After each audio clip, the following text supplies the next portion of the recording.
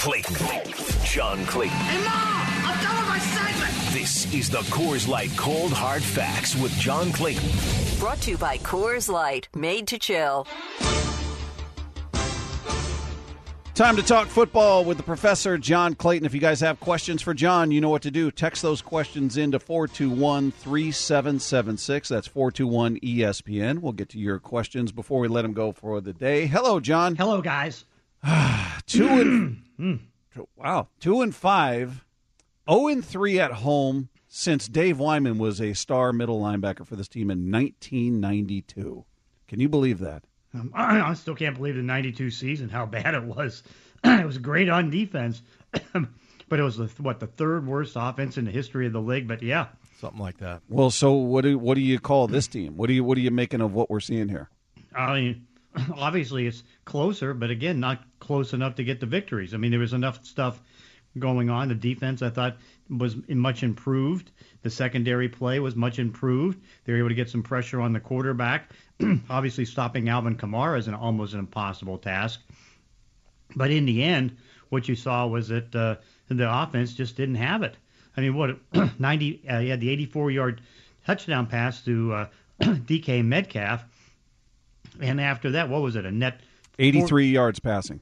Yeah, 83 yards passing, but it's like it was a net 38 or something like that because you take the 5 sacks, right. take away that, and so. That wasn't there. They only had 90 yards rushing and 12 of those on 3 carries by Geno Smith. It was bad.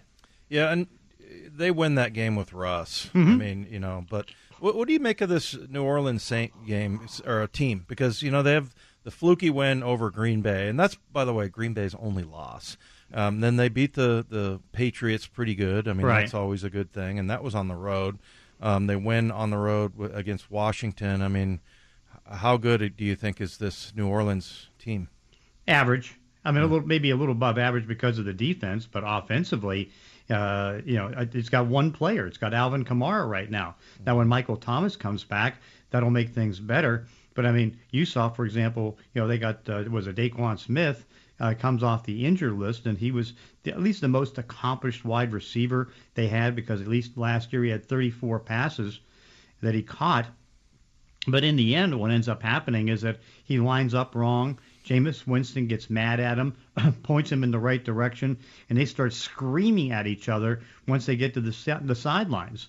And, of course, I mean, he didn't play all that much because he was making too many mental mistakes.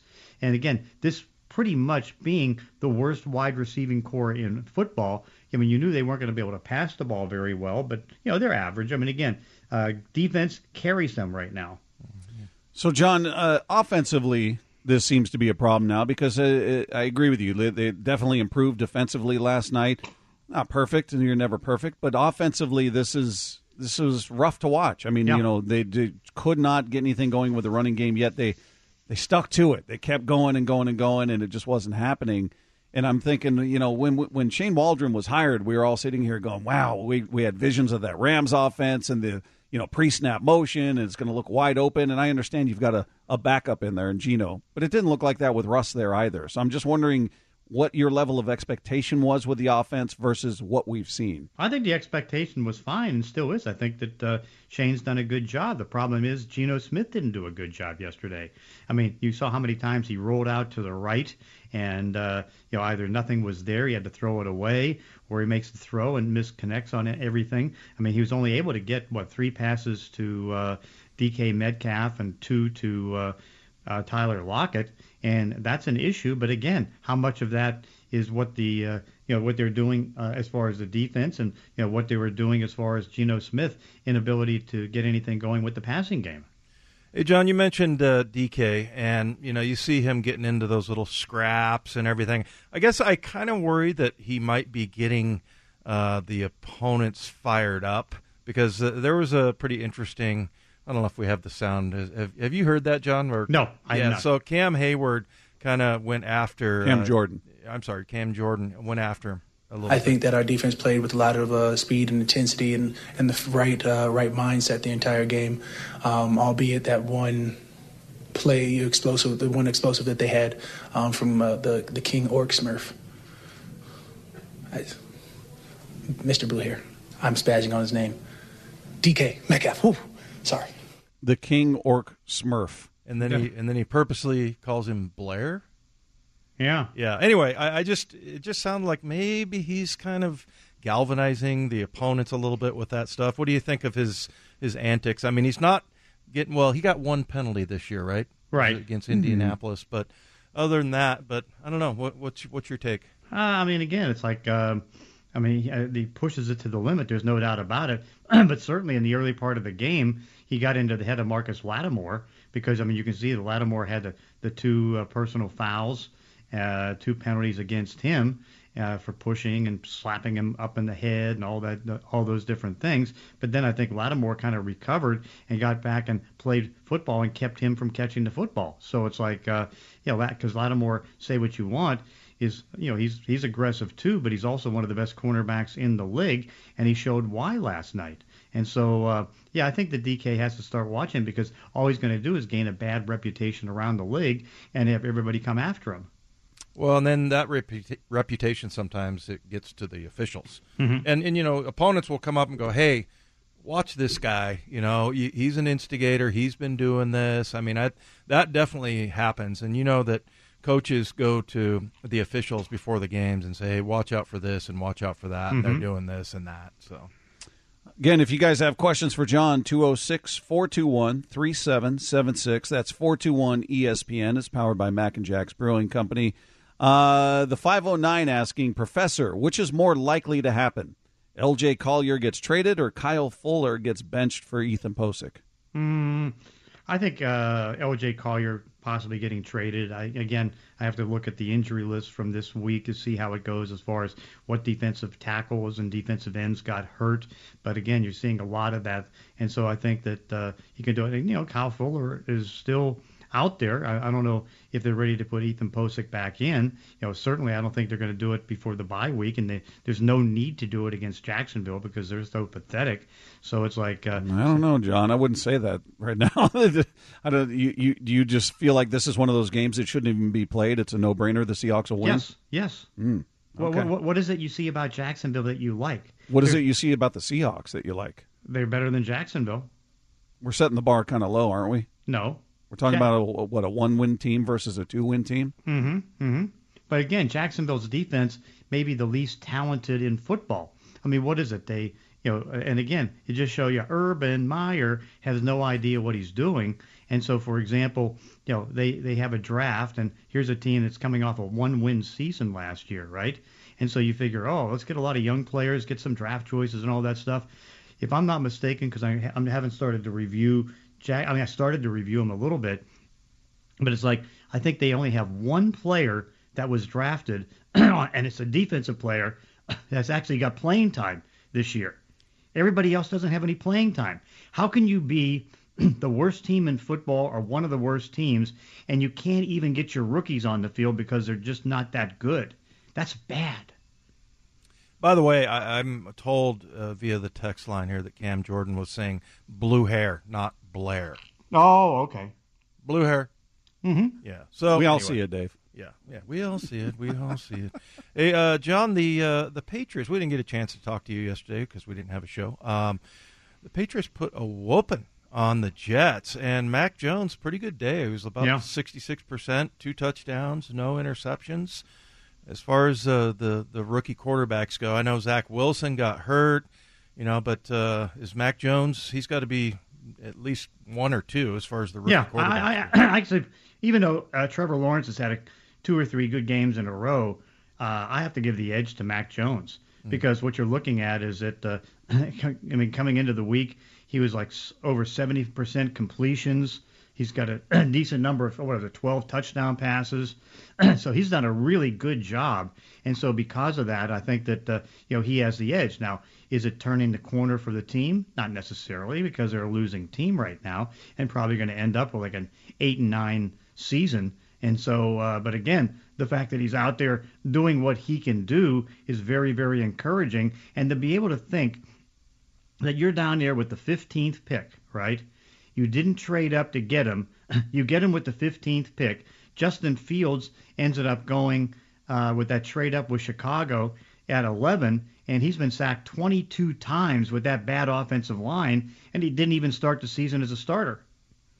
Yeah, it's brutal. Why wouldn't they put Foles in there? Why wouldn't they put is Dalton healthy? I don't understand why they're just letting this kid wear it. Yeah, I don't know. Well, I mean, does Matt Nagy know what he's doing? I'd assume he does. I mean, it just I don't. Let's put it this way: you're not in agreement with a lot of people in Chicago. Who's not? I'm not. Yeah. They all want to keep Fields in there, or what? No, they just. They don't think Nagy knows what he's doing. No, and of course now he's not going to be probably able to coach this week because he's got COVID-19. I mean, Allen Robinson, their best offensive player, took a shot and said, "Hey, I'm not on the same page with Justin Fields. Just not on the same page." And so, and it kind of exposed Matt Nagy a little bit in doing so, the way that he phrased it. So yeah, it's not a very good situation. And if they can continue to lose, you can see who's going to be losing their job. It's not going to be Justin Fields. It's not going to be Allen Robinson. It's going to be Matt Nagy. It feels like it should be Fields for his own sake. I just don't know. I don't know the benefit of having him go through this. I mean, you could break the guy. I mean, he might just. He's taken a beating out there. He's being sacked, as you said, 22 times. He's got 2 touchdowns, 6 picks. I mean, he's in way over his head. Why not? You've got Nick Foles. You got again. Is Dalton healthy? Yeah, he is. Yeah, so you've got options. I just I don't know. I don't get the philosophy there. But I was saying that the entire preseason that to put him behind that offensive line is too dangerous and it's going to cause too many problems, and that's exactly what ends up happening. And what he's been able to avoid so far, even though I think he's had a knee injury and a couple leg injuries, things like that, is that he's not suffered the serious injury, but you can see it coming. John, early results in the MVP race. It's got to be Derrick Henry. He threw a touchdown pass the other day, and I'm just looking at his numbers. He had this is his second lowest output against Kansas City, who stinks, by the way. But 86 yards he got the other day, but he's had 143, 130, 157. He's gone over 100. Yeah. 5 of the 7 games. So, yeah, and just that, and also just Kansas City. Holy smokes. I mean, and Patrick Mahomes didn't even throw a touchdown pass. Yeah, but is it a running back-driven league or a quarterback-driven league? It's quarterback. But, okay. And I know it makes him a little bit more of an outside chance, but I don't know, man. If he continues the way he does and they keep winning, I think they've got a pretty good team. I mean, maybe not on defense. Yeah, their personnel, but yeah, they had a player, is it Autry, that had like 3 or 4 sacks. So yeah, they've got some no names there, but they're playing together. Yeah, they are. I mean, they had a couple of real good games back to back here, beating Buffalo and beating Kansas City, no doubt. But you're not totally sold because again, so much of the fact that they're in a division that's so right now easy to win because, I mean, you got, Indianapolis down, Houston and Jacksonville are terrible. And so, I know when I did for the Washington Post, my MVP voting, I actually had Derrick Henry 11th because I had 10 quarterbacks ahead of him. Because how can you not do Kyler Murray, number 1? How can you not? How can you not have Tom Brady, number 2? How can you not have Josh Allen, number 3? And how can you not have Lamar Jackson, number 4, or even higher than that? Well, if he keeps running for like 150 yards, was he 8 something right now? He's going to have 1,000 yards next week. Yeah, 869 yards already. Unbelievable. Hey, John, and Dave touched on this. The Chiefs stink right now. Yeah. Mahomes is tied for the league lead in interceptions with a rookie, Zach Wilson, that we just talked about. Yeah, 9 picks on the year. What is happening out there? Is it injuries? I haven't paid a ton of attention to their injury situation, but what is going on in Kansas City? Well, they've totally revamped their offensive line. That, I think, certainly is catching up to them. That Mahomes is making uncharacteristic mistakes, particularly when he rolls out of the pocket or tries to do some different things. They don't have a running game. Edward Clyde-Helaire is on the injured reserve list. And so it's Mahomes or nothing. And right now he's making mistakes, and so it's turning into nothing. Big upset over the weekend. Probably the biggest upset would be the Bengals going into the Ravens. That was a pretty good performance, man. I mean, it's not like they squeaked by 41-17. And how about Jamar Chase? Oh, jeez. God. You talk about vindication. I mean, the Bengals were roundly criticized for not taking Penei Sewell. And, they take his Joe Burrow's LSU teammate and he has just lit it up. Well, in fact, historically lit it up. Because what's he have? 764 receiving yards in 7 games. That's the most of any first-year receiver in the first 7 games of any career. So he's a record setter. And so, think about this. It's 7 games, and he's got 764. What's he going to do? Have 150 catches and over 1,500 yards receiving? it's ridiculous. Well, and you look at his average in that game was 25 yards a catch. Yeah, and for the season, I think he's averaging 21.2. 21.5. Don't cheat him, John. Oh, I'm sorry, 21.5. Sorry about amazing. that. Can you believe that? No. 21.5. He's got 35 catches, 754 yards, 6 touchdowns, 21.5 yards per catch average. Incredible. So the GM for Cincinnati needs to go out to the middle of the field like Jerry DiPoto and give the double birds and to everybody who criticized me for taking him. Okay, so who owns that team? Who owns the Cincinnati? Is it the Bengals? Browns? The Browns family. The Mike Brown Brown. family? Yeah. It's like, guess what team doesn't have a GM? Oh, they don't have a GM. I was going to say the Patriots. No, Bill Belichick's the GM, but they don't have a GM now. Duke Tobin is their their main personnel guy, but he doesn't even have the title. And of course, that's Bill Tobin's son, but he doesn't even have the title of GM. So does he have final say? No. Who does? Mike Brown. Mike Brown does, and he decided. No. Yeah, I'm going to go get Joe Burrow's best buddy from college. No, what ends up happening? In fact, I should have. I'm going to probably call them. I don't know. I should call them tomorrow, see if I can set something up for a Washington Post story. But it's like, because I remember the last time I talked to Duke Tobin and all that stuff. One of the things that he does such a good job of doing, and of course, being a second generation general manager who's not necessarily a general manager, he tries to get a consensus. And so what he does, he'll go to the coaches and say, okay, what do you think about this? And once everybody's on the same page, then he'll make the move. And so he's done such a great job. They were able to get a great free agent signing in Trey Hendrickson.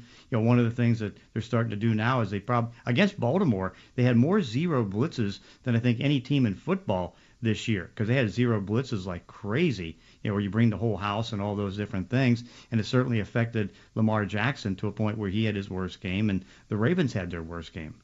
John, how good is this Titans team? They've got a couple of back-to-back impressive wins, and maybe the Chiefs win isn't as impressive because we're figuring out they're not very good for whatever reason right now. But, Tannehill just does what he's very efficient, 21 of 27, 270 yards, a touchdown. Derrick Henry, a modest day for him, 86 yards rushing, but he throws a touchdown pass in this one. Yeah. They're just finding ways to get it done, and 5-2, here they are. Yeah, but of course, the big thing is their defense still isn't all that good.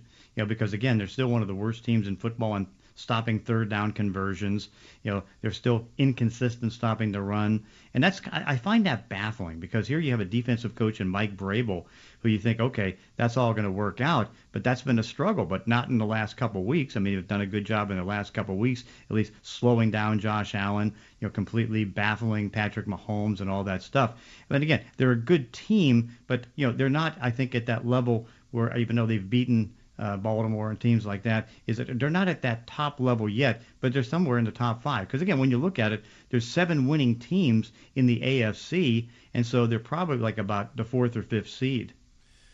What do you make of the Panthers, man? They start off 3-0. Now they played the Jets. Yeah, they played the Jets. They played the Saints, who they whooped pretty good, and then they played Houston. So not very impressive, but they've also lost to a couple of 2-5 teams. They lost to both the Giants and the Eagles. Yeah. What's going on there?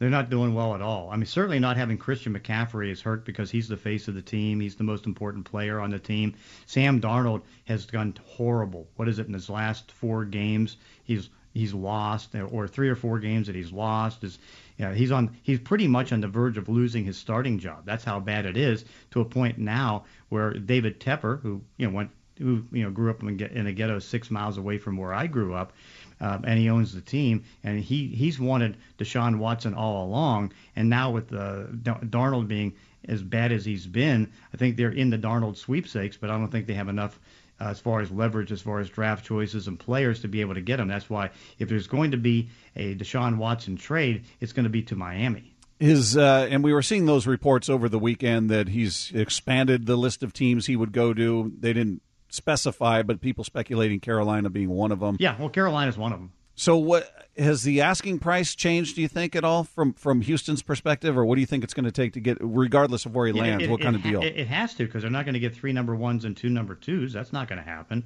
So if they want to make a trade, they have to make an adjustment. How they make that adjustment, I don't know. The Dolphins have the draft choices, but right now the Panthers do not. Because remember, the Panthers have been very active this offseason with trying to get talent and trading away draft choices to get players and things of that nature. So I think it's going to be Miami or bust.